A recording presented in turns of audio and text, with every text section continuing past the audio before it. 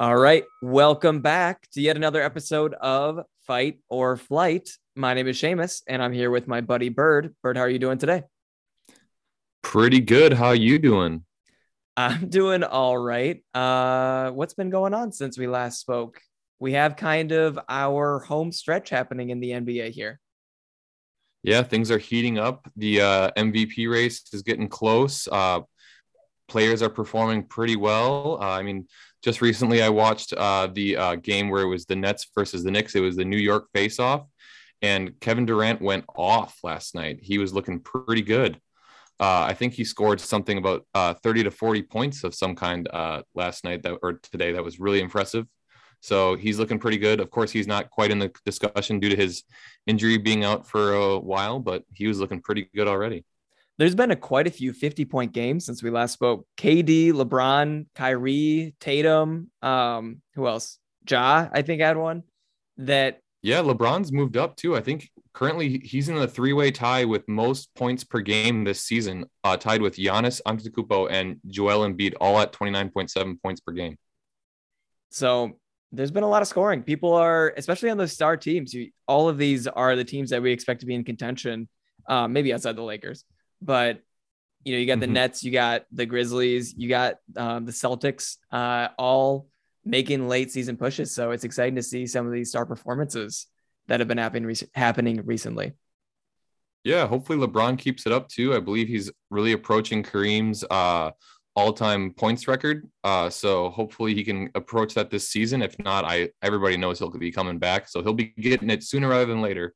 But we'll just see how soon. Because I remember earlier this season, I remember a similar thing with Steph Curry. Going for the 3-point total, and right after he achieved it, he went on a slump. So we'll see if something happens with LeBron in a similar way this end of the season here. We will see. Another thing I want to give you a little bit of crap, Bird. On this on this podcast, we've had 2 episodes.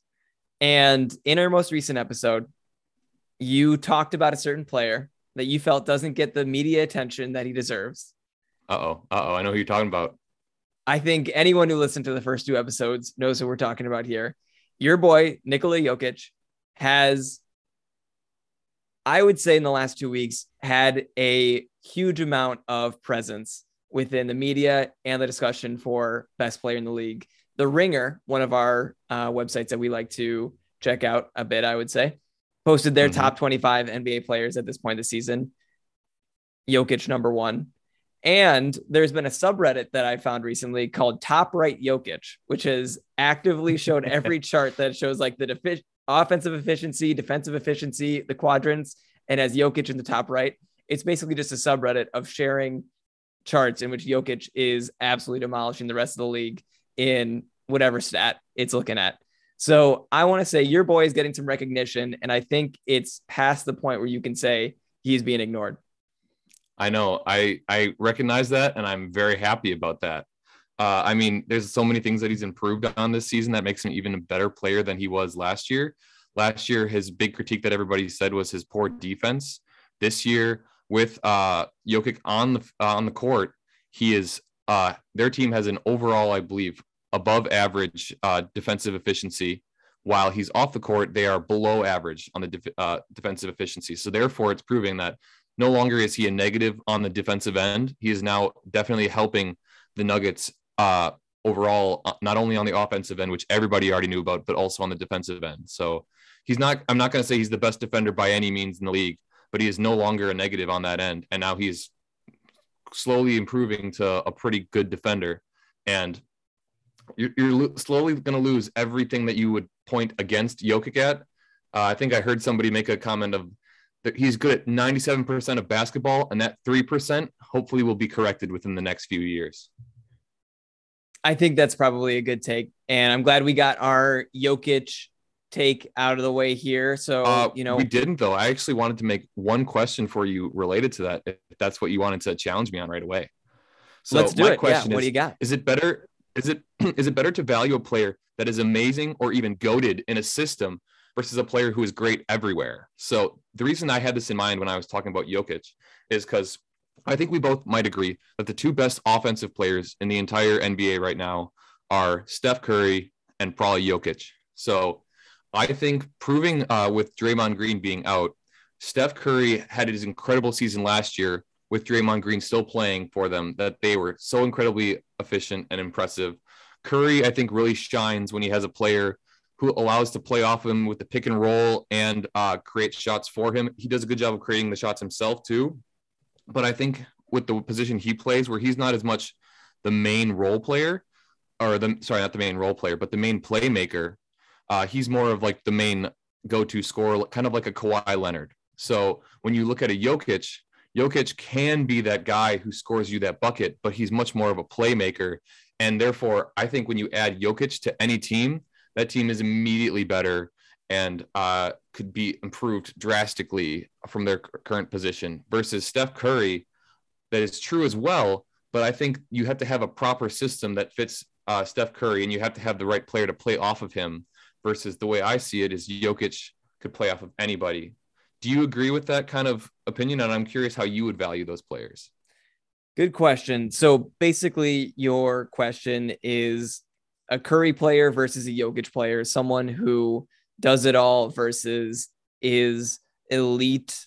Not that Jokic isn't elite, but is specifically great compared to other people in a certain skill set.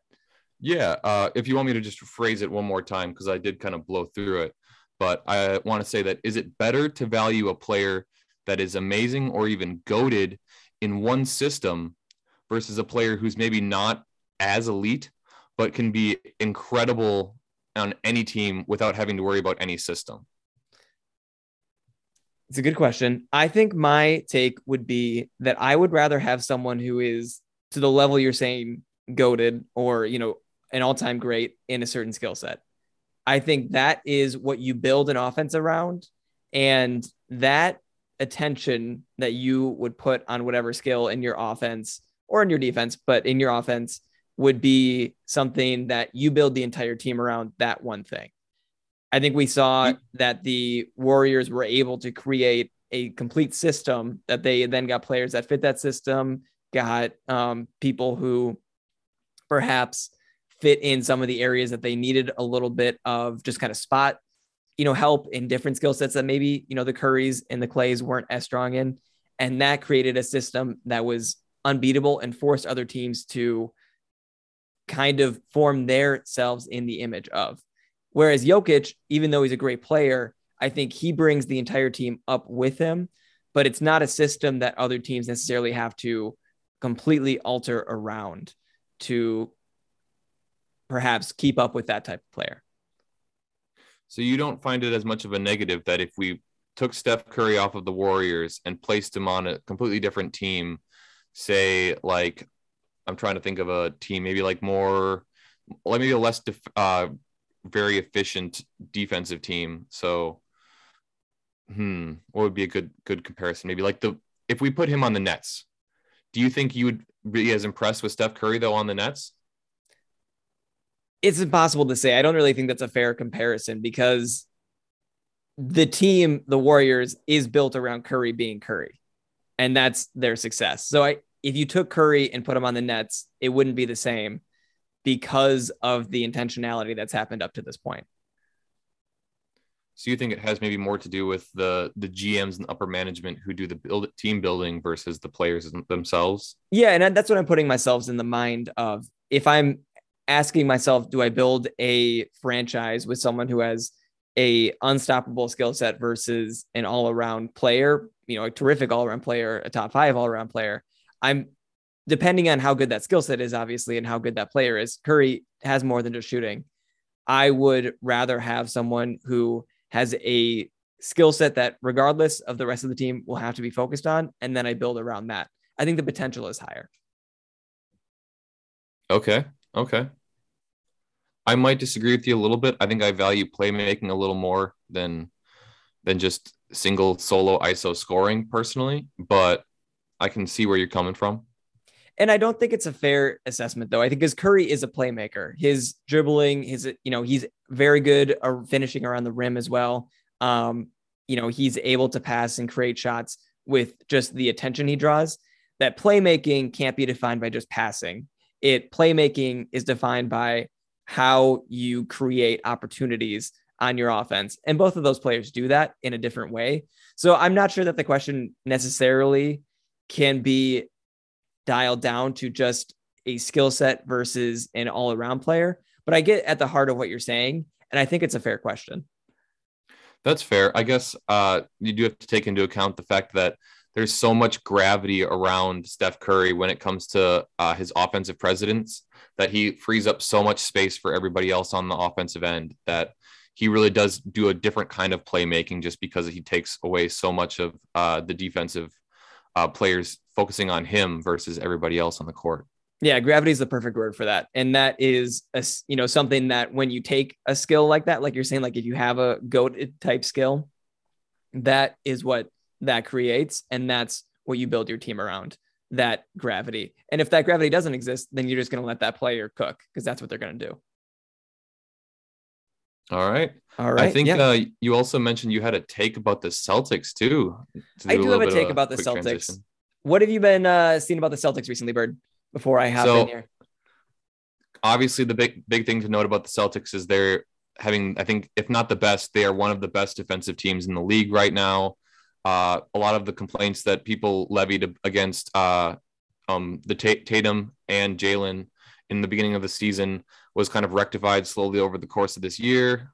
Smart's, of course, having an incredible defensive season as well.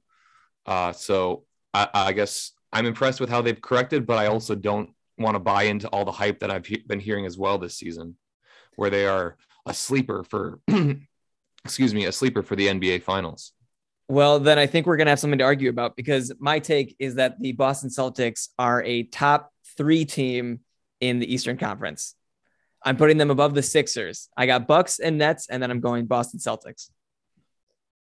You don't even have the Heat in there at all. Your bias against Jimmy Butler seems wildly... I'm not saying that the Heat aren't in there. They're like around 5 or 6, but I would take the Celtics over the Heat. You would take the Celtics over the Miami Heat? I would, yeah. And I don't think that's ridiculous to say because you look at the Eastern Conference. I think it's blasphemy. Right now, I'm just saying. Blasphemy. I think you got the Celtics who are 7-3 in their last 10. Their defensive efficiency is number 2 to Golden State right now. They were at one point in this calendar year in 2022, the 11th seed in the Eastern Conference. And they are all the way up to the 5th seed right now. Just looks like about a game back of the Bulls and a game and a half rather outside of second. So that kind of run, that kind of getting hot at the right time is exactly what you look for in the playoffs. Granted, they have to keep it up over this last month or so of the regular season. But if I'm looking at a team that I think can make a run, you look at the Hawks last year, you look at these teams that went deep that we weren't quite as expecting quite as much. It's because they got hot at the right time. And I value that way more than I value regular season record. So when I'm looking at these teams that I think are doing that, I think the Nets, obviously their record, another example to kind of throw it out the window. We know they're going to be better than the 8th seed that they are right now. The Heat, obviously I've never been as confident in them, but I want to see, I think the top end. Even though they made the NBA Finals 2 years ago. 2 years ago. And who did they beat to get there? They beat the team who won the NBA Finals the very following year. So that's something to know. And they beat the Celtics though to get, to that finals. So I think when you look at what a team has been and what they are now, if you want to use that example, the Heat, the Celtics meet those criteria and they are hot right now. They took a little bit of time. They had a new coach this year, but it seems like they're getting everything under them. And to your point, defensively, they're going to be a matchup problem for whoever they see. Shooters can get hot and cold. We know this, but defense can be a little more consistent, and they're going to have that at their disposal going into the playoffs. But what additions have they added this season that really makes them that different of a team from 2 years ago when they got beat by the Heat? I think the Heat as a team got better by adding Kyle Lowry, as well as all their younger players kind of also improving. But then also Oladipo was an addition that I think should be either, if not coming back for the playoffs, hopefully soon within this regular season, I believe. He's a player who I feel like everybody, including myself, forgets about, that if he's added in and is at least some of the player that we saw when he was back in Indiana, would be an incredible addition to an incredibly well-coached offensive team. That team, I think we both agree that when Brad Stevens was the coach for the Celtics, that was one of the best coaches we were seeing in the NBA. With Udoka as the new coach for the Celtics, I think he's definitely been able to kind of learn the system a little bit better over the course of the year. I mean, starting off pretty rough, but then over the course, course correcting and improving the defense, as well as knowing where to put his offensive players. I mean, when you have two great players with Jaylen Brown and Jason Tatum, and then other good players as well around them, it's pretty tough to kind of set that system because you don't really have a go-to guy. I think you have a couple guys who are fighting for it, even though I think Tatum is the better of the two. I mean, he did make the All-Star game, but I think Nick Nurse, or not Nick Nurse, but with Spoelstra as the coach for the Heat, he is definitely one of the most recognized coaches in the NBA right now as having the best schemes and changing up on the fly. I have much more faith in him come playoffs with really spicing up their team. I just think that the Heat's improved from last year. They're a much scarier team.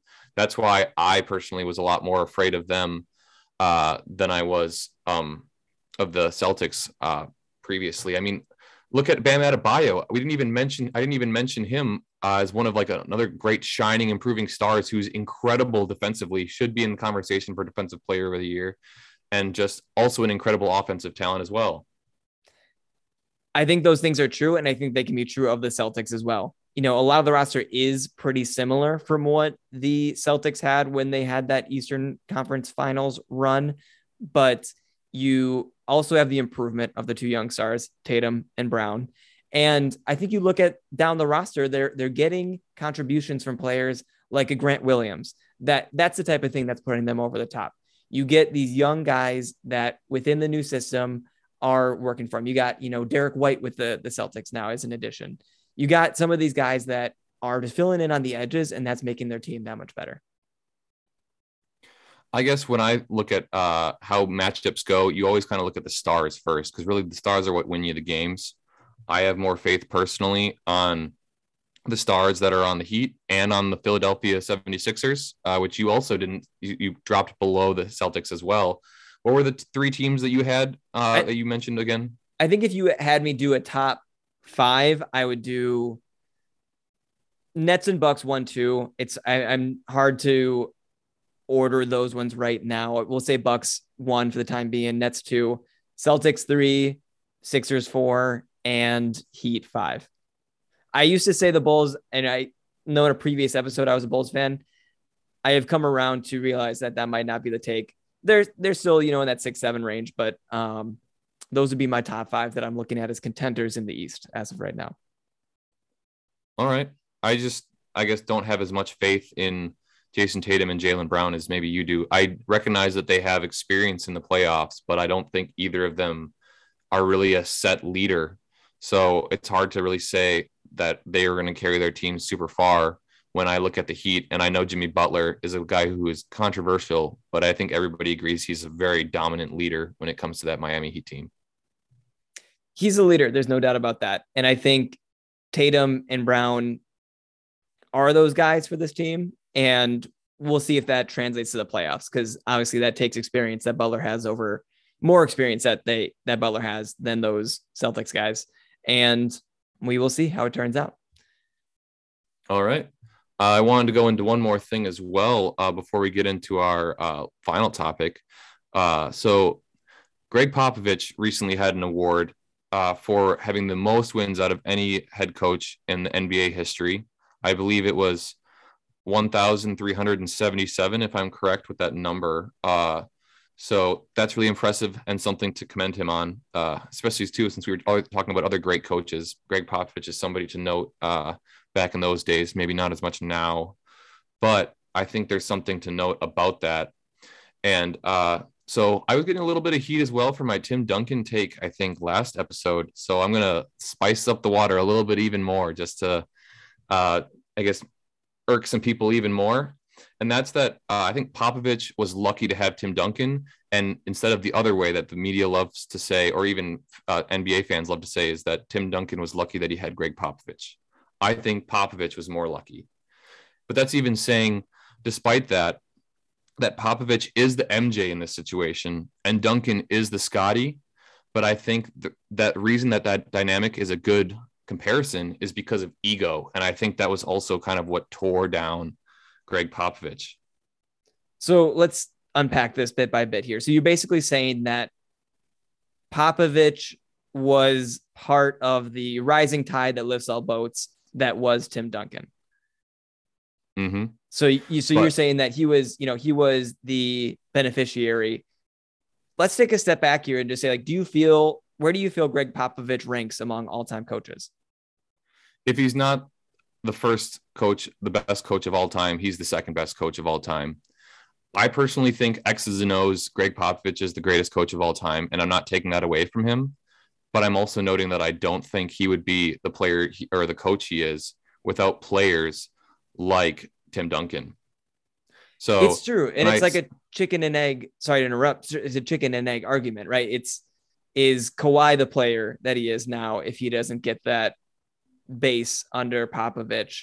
Or is that the system? Is that him learning at, being with Tim Duncan briefly? Is that, Tony Parker and Manu Ginobili, could they have been the players that they were fitting within that system, if not Popovich in charge? It's one of those things that I don't know if we can ever really know, but I don't think it has to be mutually exclusive either, which I don't think you're saying. But, the Brady Belichick argument, right? They can both be two of the greatest of all time. And that doesn't mean that one or the other was the one that was truly propelling the system. Great but systems are made, greater than the sum of their parts. But I'm not even saying that he needed the talent. I'm saying he needed Tim Duncan specifically and the stars he had. Because I bet if he had 75% of the other top stars in the NBA, he would not be the player or the coach that he is viewed as today. And that's because of his ego that I mentioned before.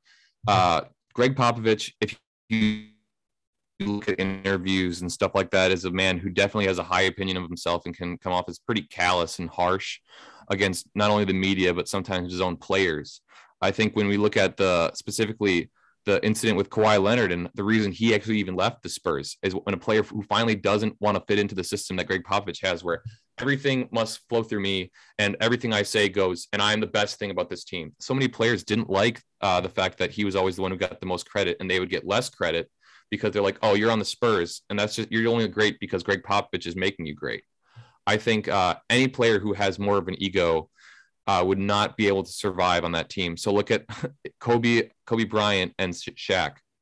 I think Phil Jackson deserves a lot of credit because Phil Jackson, I don't believe, is the same X's and O's coach, but he is much better at managing talent on his teams than Greg Popovich is. That's the reason that Greg Popovich always had to have a lot of foreign stars and G Leaguers pull up, because they would usually be a lot more willing to go along with what he says. I mean, when even the whole Kawhi Leonard situation was going on, you saw Parker and Ginobili both kind of in different ways, kind of bad mouthing Kawhi Leonard and saying, why aren't you fitting in with this system? We don't like what you're doing. And I think a lot of that has to do with the culture that Greg Popovich kind of set into the Spurs.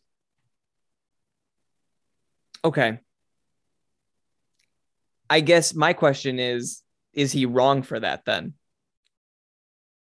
Is he wrong for having that system? Because I think it generates results. And whether or not the players fit in or don't, I do think Tim Duncan was a great fit for that. I don't think there's any question about that. And I think Tim Duncan was made better by Popovich's style, and Popovich's style was perfect for Tim Duncan. And to again reiterate what I said before, I think those two people, mutually exclusive of each other, would not have been what they are now. And together they created a system. To even my original point too about, the Steph Curry thing, they created a system around a player, and that system has a potential that's greater than any single player has on any single team. But I think his stubbornness and his unwillingness to change or be at least a little bit different as a coach has also therefore given the lack of success that we've seen in the past several years.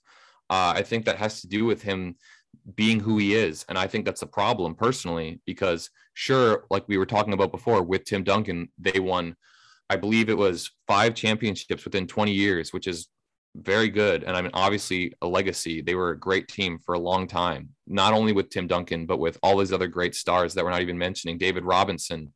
And then of course, I think I mentioned Ginobili and Parker, but I don't think that, as we can see now, without those stars, he's able to thrive as much because of the way the stars are in this new NBA.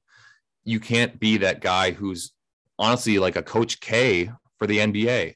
That's not how you can talk to players and treat players anymore. That's why you don't see a lot of success for college coaches in the NBA, is because as NBA players, you can't, or NBA as NBA coaches, more likely that you can't treat your players like they're just students and pawns in your game.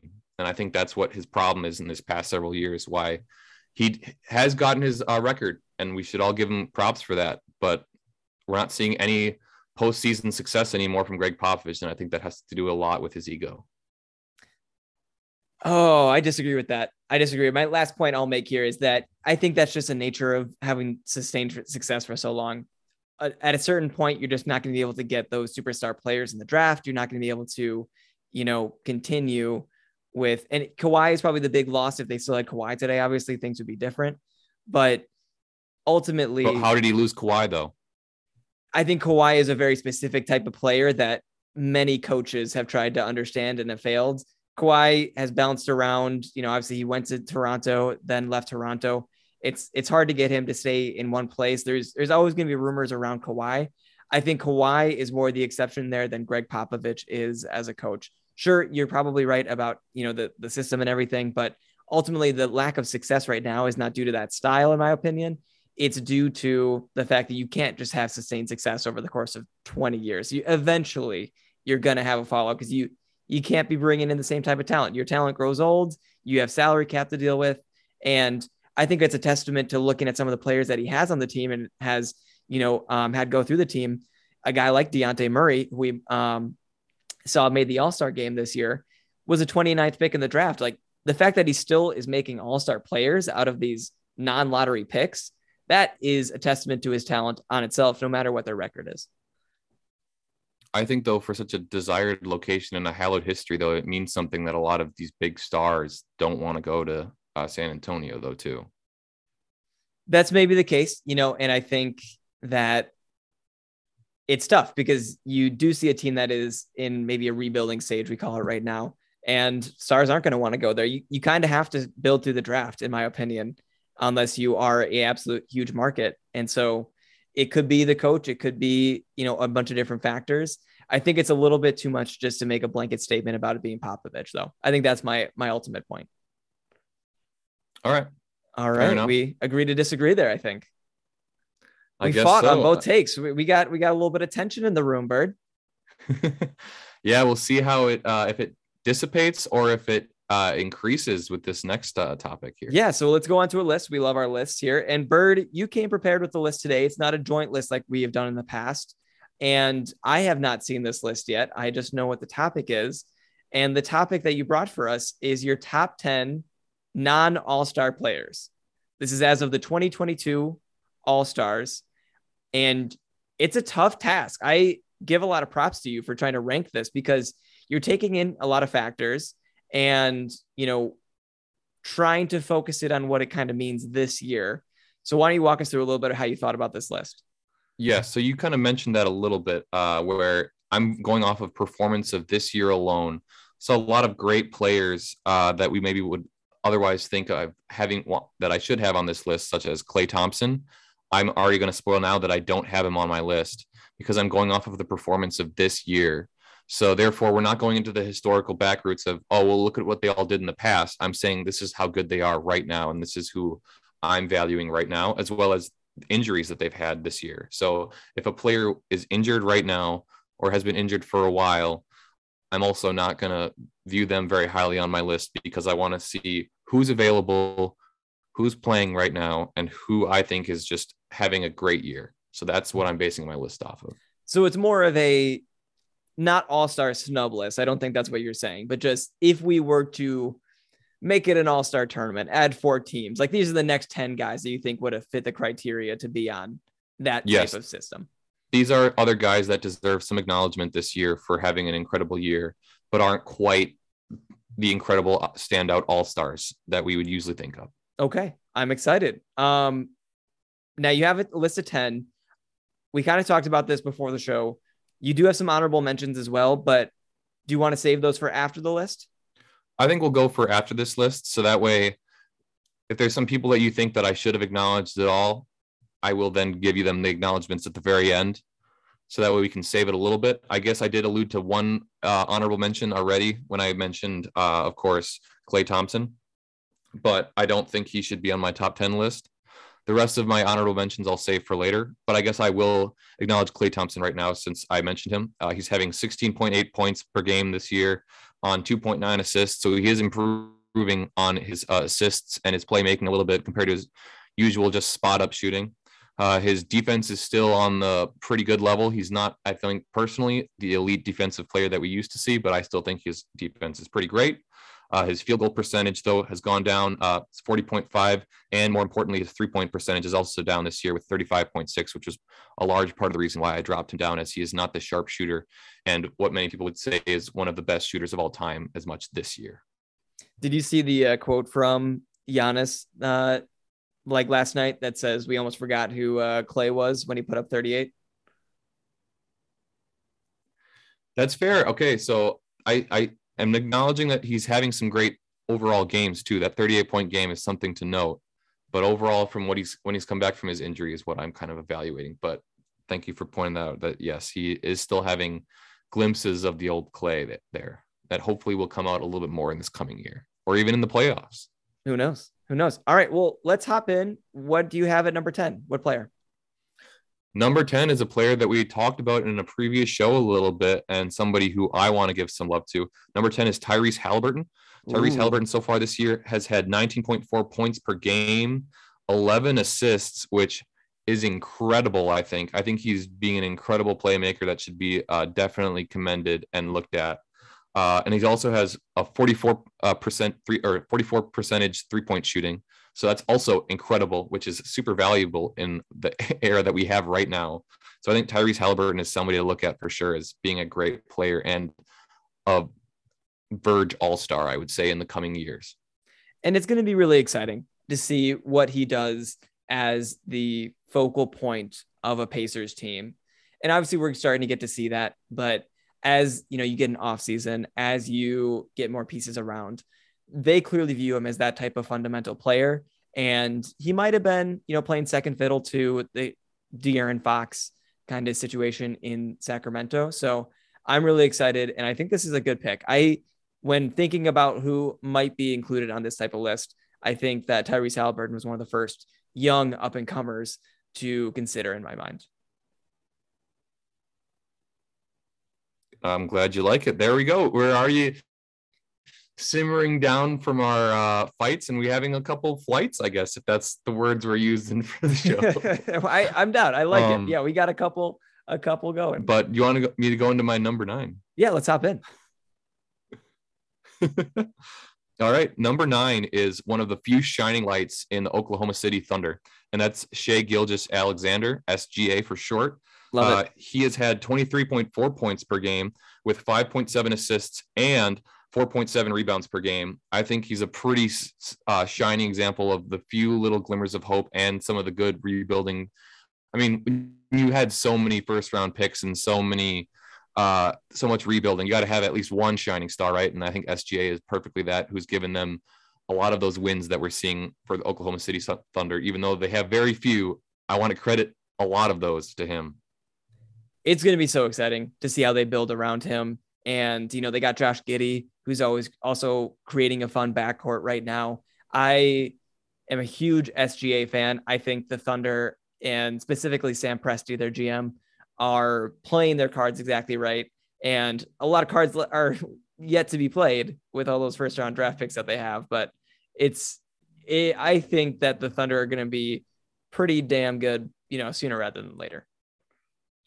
I hope that's true for their sake as well. Going into my number 8, it might be a little more controversial due to his earlier in the season events and as well as his playoff performance last year. But that would be Julius Randle. Okay. So Julius Randle, since February 1st, has been scoring 26.2 points per game, has 11.8 rebounds per game, and 6.7 assists. I think He's picked up from his slump that he had earlier in the season. A lot of people thought that everybody was going to be able to scheme for him now that they've figured him out since the playoffs. I think he's proven that that's not true.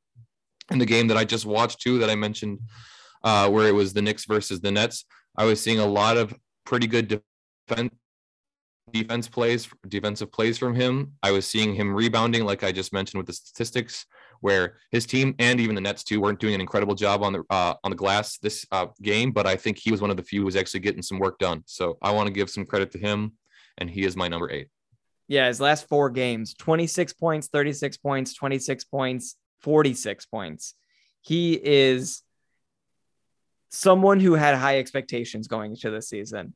I think it's been hit or miss, and I'm not convinced that this current, increase in production is necessarily permanent, but I do think he is someone who needs to be acknowledged when you do think about difference makers, and specifically difference makers that lead their team.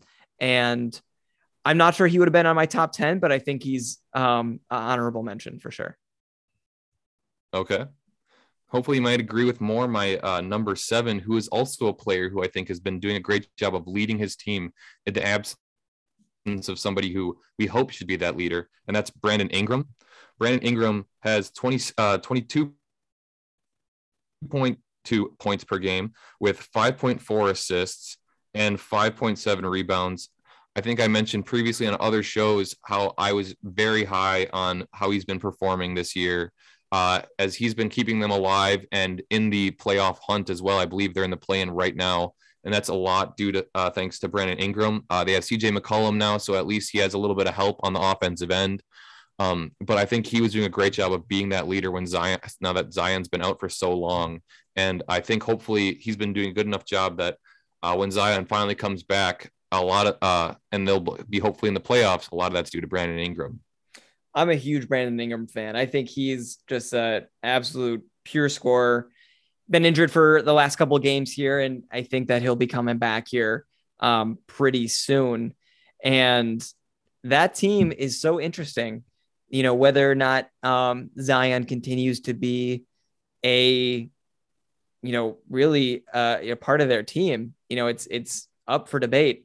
And I think regardless of whether Zion does come back or not, BI is the type of player that you can build around.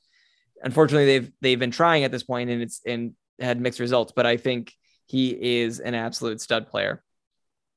And I think it's definitely great that he's finally gotten to shine now that he's been outside of the Lakers, where I think he got a lot of unreasonable hate and criticism, but now that he's finally getting to shine in a new system outside of the very bright spotlights that are California and that LA Lakers, I think he's definitely starting to show the player that he really is. And I think everybody is pretty impressed by that. Yeah, absolutely. All right. Who you got at number 6? My number 6 is Domantas Sabonis, the guy who, I don't know if it's very flattering, but I would like to call him a B-level Jokic. And that is meant as a pure compliment, because this big man does an incredible job, much like Jokic. He's just not quite the incredible, almost goated stat that we have for Jokic, or at least I have personally. But I still think he's an incredible offensive player and an incredible playmaking center. 19.2 points per game, 5.6 assists, and importantly, 12.1 rebounds. So obviously he's a center, so you're going to get a lot more of those. But I think I would put him on the same level as Ayton, as somebody who's an incredible offensive center, which I also maybe want to do a quick transition to my number 5 as well, which is DeAndre Ayton, with very almost close stats where I'm getting 15.3 points per game, 10.3 rebounds per game, with a 63% field goal percentage. Okay. So the big men here, I'm not surprised that you have Sabonis at number 6. I'm honestly a little surprised you didn't have him higher. I'm a huge Sabonis fan as well. I think for all the reasons that you said, he is a terrific player. And I really think that he is undervalued, to your Jokic points in the past. I think that he does fit a lot of those qualities that any team would really be lucky to have Domantas Sabonis. And DeAndre Ayton is an interesting character, because he kind of gets lost in those Suns superstars. You got Booker and CP3, obviously, but Aiden really has proven that he was deserving of that number one pick. And I think that's just really interesting when you look at the hindsight. So many players get flamed for being busts or whatever, or the Timberwolves took Ricky Rubio over, Steph Curry, and Luka Doncic and Trae Young are looking to be those types of generational players. But I don't think anyone questions Aiden for a second. So that's a testament to how good he's easily been. One of the best centers in the league. I mean, how many centers are you really going to take over him? I mean, he got exposed. Surely, I don't know if you really can call it exposed because he was up against Giannis, one of the best interior presences ever, and definitely the best interior presence in the league right now with Zion out. So, I mean, I don't think a lot of centers could have done a much better job than DeAndre Ayton in the finals. So I don't want to take that away from him too much. Okay. Well, you got 4 people left on your list here, and I got, at least 5 that I'm interested in where you put them. So we're going to have a little bit of discussion here. Let's keep it rolling at number 4. All right. At number 4, I have Pascal Siakam. Love it. The shining star that is on Toronto right now. He has taken over as the alpha on the Raptors with now Kawhi and Lowry gone. He is now the full-on leader and doing a great job at it. 22.7 points per game, 5.8 assists, 8.6 rebounds, and a 50% field goal percentage. I think he has become an incredible offensive talent and a pretty good defensive talent as well. I think he is definitely coming in as his own as a leader on the Toronto Raptors. I mean, when you talk about shining stars, I agree that Siakam is that dude, but Scotty Barnes too. My guy. That dude plays every position. And not to get away from Siakam too much here, but I just want to give my guy Scotty Barnes a shout out because he is fun to watch. I got the pleasure of watching him in person when I went to the Wolves Raptors game about a month ago. And he is so big. He is so athletic. He is going to be a problem for years to come. To your point about Siakam, he already is. And, I think he qualifies as a superstar in this league. And I think a lot of other teams recognize that as well. Yeah, I mean, he even had a teammate make the All-Star game as well with Fred VanVleet coming in to be one of the best shooters in the entire league right now as well. I think both of us would probably agree that we would take Siakam over VanVleet, but VanVleet deserves a lot of credit for being one of the best shooters in the league this year, for sure. Absolutely. All right, what do we got at number 3? Number 3, we have one of my favorite players. Due to my bias, I apologize. I think I know. Yep, I knew this was coming. Jrue Holiday at number 3. Jrue Holiday is having an incredible year on the offense. Still a great defender. I'm not taking that away. But what I'm saying is offensively, he has 18.3 points per game, 6.7 assists per game, and 4.7 rebounds with 50.4 field goal percentage and an incredible 41.7 3-point percentage. So there's a lot going well for Jrue Holiday, that's for sure. I mean, he's on one of the most impressive three-way duos in the league that you got to really recognize and respect.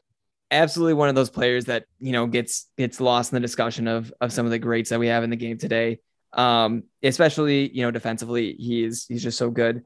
He's number 11 in wins above replacement this year, which I think is a really important stat. Like, you can't replicate the type of effect and impact that he has on a team. And we all know that the Bucks, despite the great players they have on their team, wouldn't be the team that they are without Jrue Holiday.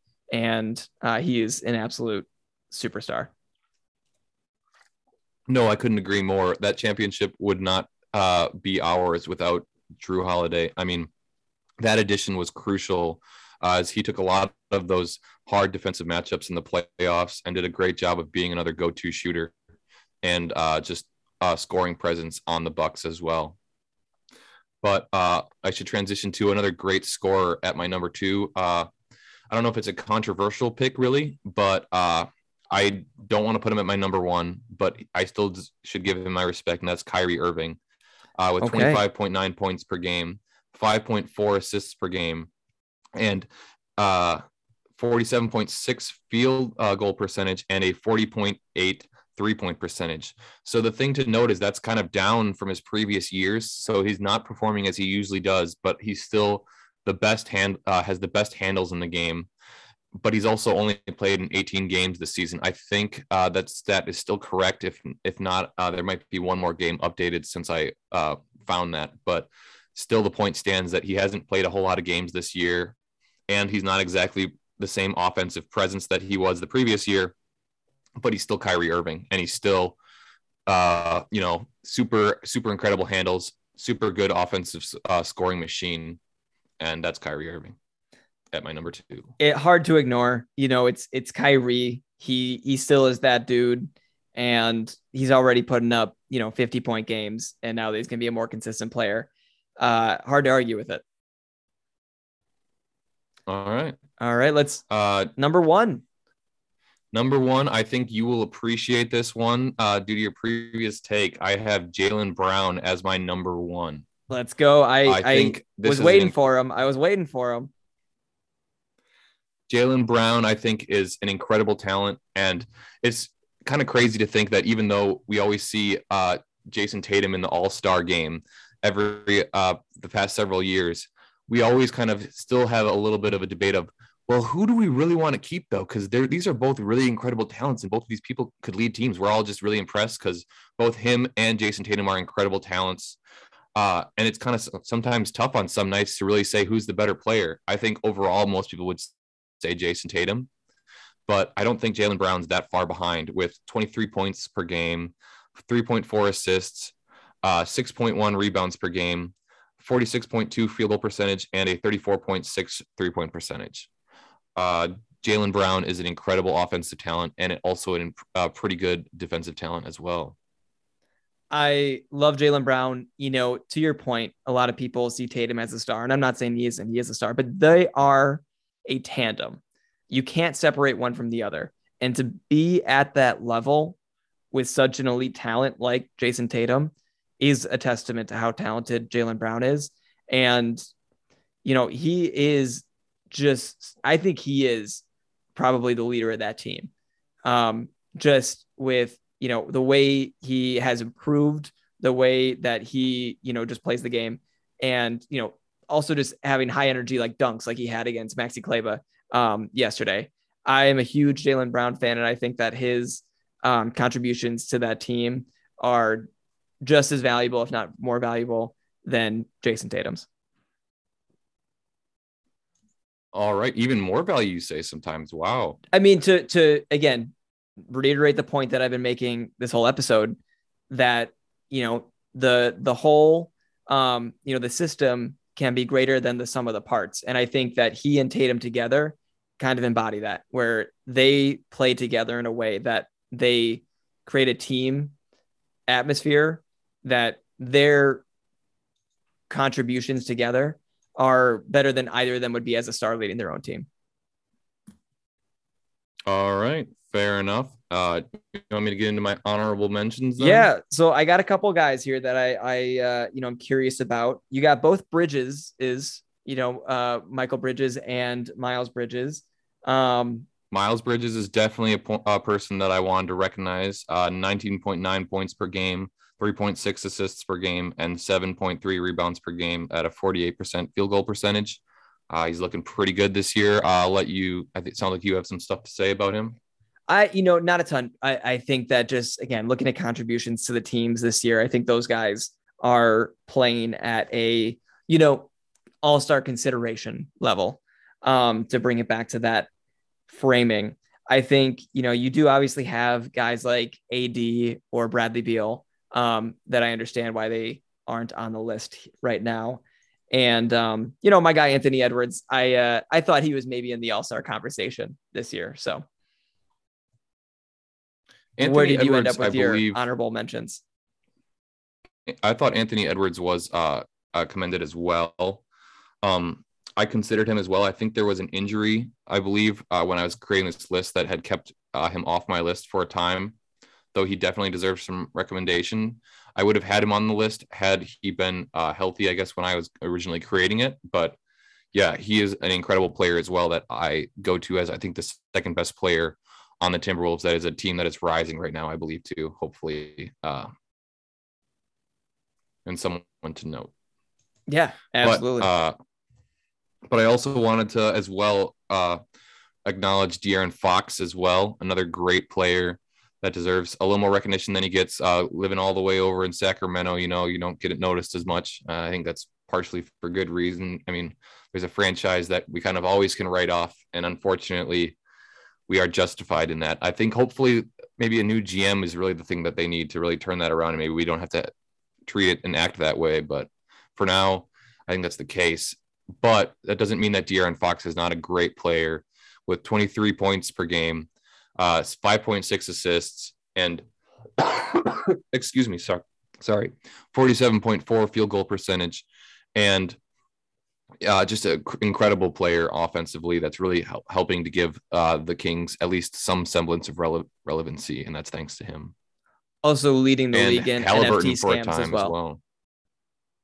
Ooh, that's not a great stat that we love to hear, though, I guess. It's not what you want to hear. Not what you want to hear. But yeah, De'Aaron Fox on the court, an unbelievable player, no doubt. Any other honorable mentions that you had? And lastly, we have Mikal Bridges, who also deserves some recognition as well, especially being a player who deserves to be in contention for Defensive Player of the Year. I believe he's, if not the best, one of the best perimeter defensive players in the league. Mikal Bridges is incredible with 13.7 points per game, 2.3 assists, field goal percentage of 52.9.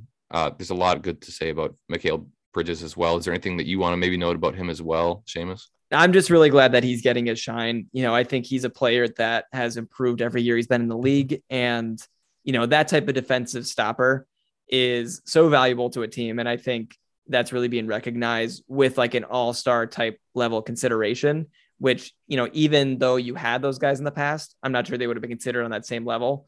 So it's really, I'd say it's really exciting how a player like him has gotten into the NBA consciousness. Awesome. Well, all that's right. My entire list and our honorary mentions. Didn't sound like you had too much to hate about that list. So No, that's good, I guess. I think that's a great list. I think, yeah, I can't really argue with anything that you had on there. And all of these players I like in their own way. And, I might look at a Jaren Jackson Jr., but that's, we're really nitpicking when we get down to some of these, spots on here. So I think as a list, especially one that's hard to come up with like this, you did a great job. So thank you for putting that together. No problem. I hope the people also enjoyed it a little bit. Maybe we'll see how much hate there might be for that, but I'm all here for it. Bring it on. I know you're not going to like the Popovich one at least. So give me it all. Give me it all. Give you all the smoke Bird is all looking the for. Smoke. I want all the smoke. All right. Well, that brings us to the end of another episode. Before we hop off here, we enjoy talking about some things outside of basketball a bit. Briefly, we got some big news that Tom Brady's unretiring today. Initial thoughts on that, Bird? Let's just say the NFL's not going my way recently. I mean, it may be surprising to hear as a Packers fan, but I was not hoping to get Aaron Rodgers back. I think I was fully ready for a rebuild. I was ready to be a depressed Packers fan for a while. I think personally that if Aaron Rodgers wasn't able to win last year with the incredible roster we had around him, I don't have a whole lot of faith in him this coming year. The big salary addition too, if that holds to be true, it sounds like that's a little bit up for debate still. I don't know if it's been confirmed yet, his $200 million, but it just sounds like it's going to be a tougher NFL league than I was anticipating, I guess. I was assuming that the Bucs were going to be a team that I could write off. That does not seem to be the case anymore. You can never write off a Tom Brady team, but we'll see, I guess. What are you feeling about that Russell Wilson trade too, by the way? I'm a big fan of the Russell Wilson trade completely because I play Dynasty Fantasy Football and I have a ton of Broncos stock. My Cortland Sutton and Jerry Jeudy stocks are going way up right now. But I think it's really exciting. That AFC West is unreal, especially with the Chargers making moves as well. I'm super excited to see it. But to your point about, Rodgers and Brady, I mean, who would have thought like a month ago that those two are going to be running it back? Like that looked like both of them were going to be on new teams, but I'm sure they will feel the consequences, especially as you're talking about cap space as it relates to the Packers, but it's all worth it if you can make a Super Bowl run. And looks like our NFC might be pretty similar to what it was last year. AFC might have some new contenders, but it's going to be exciting. I really didn't see it coming. I thought Brady was done. I thought when he said he was done, he was done.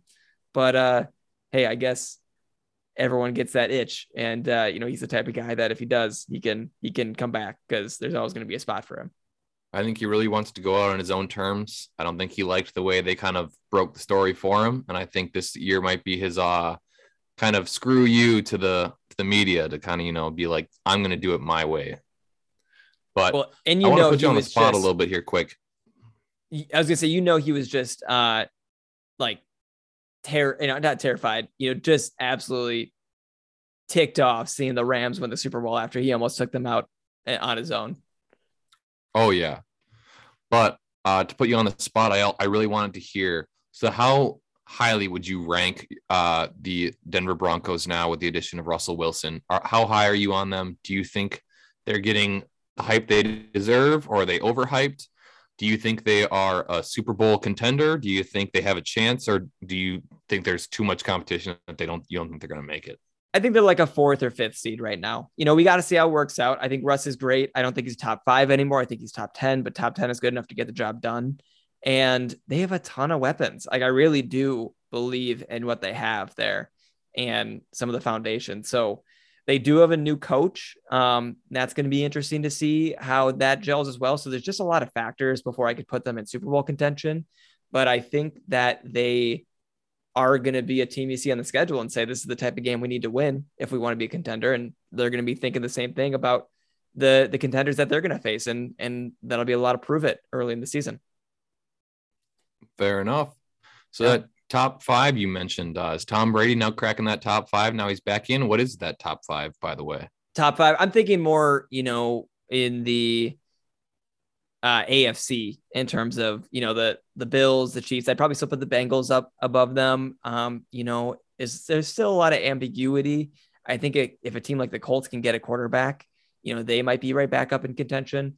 I don't have Wait, are you saying you think Joe Burrow is a better quarterback than Russell Wilson? Is that what you're saying? I mean, I'm just putting the team above them, but I think that Joe Burrow right now, I'm asking about quarterbacks. I want to know your top 5 quarterbacks because you mentioned that. What are they? I don't have you don't even have to put it in order. Just give me the group of them. Who would you say in any order are those 5 that you want to put together? Gut instinct off the top of my head, I would say Mahomes, Allen, Rodgers. I would not put Burrow in that quite yet. I think if Brady returns, he's honestly still a top 5 quarterback. Ooh. Because, he was playing at almost an MVP level last year. And that's true. He was pretty close. I think you're looking at some conversation of like a Dak, a Burrow, a Herbert is starting to get in that conversation. You don't think Stafford's cracked that? No, I don't think Stafford is in that right now. I think, a Kyler Murray is still in that conversation. I think you're looking at some of those guys for that 5th spot. I don't think I could say definitively, but if you really, really had to put me on the spot, I'll just say gut instinct. I will put Burrow for number 5. Okay. Fair enough. I would maybe switch out for Kyler Murray, despite all the drama. I'd probably put Kyler Murray, but I can respect the rest of that list. I can respect it. Well, let's wrap it up there. Another great episode. I hope everyone has a great week, and happy March Madness to you, Bird, and to all of our listeners. All right. Take care. Peace, everybody.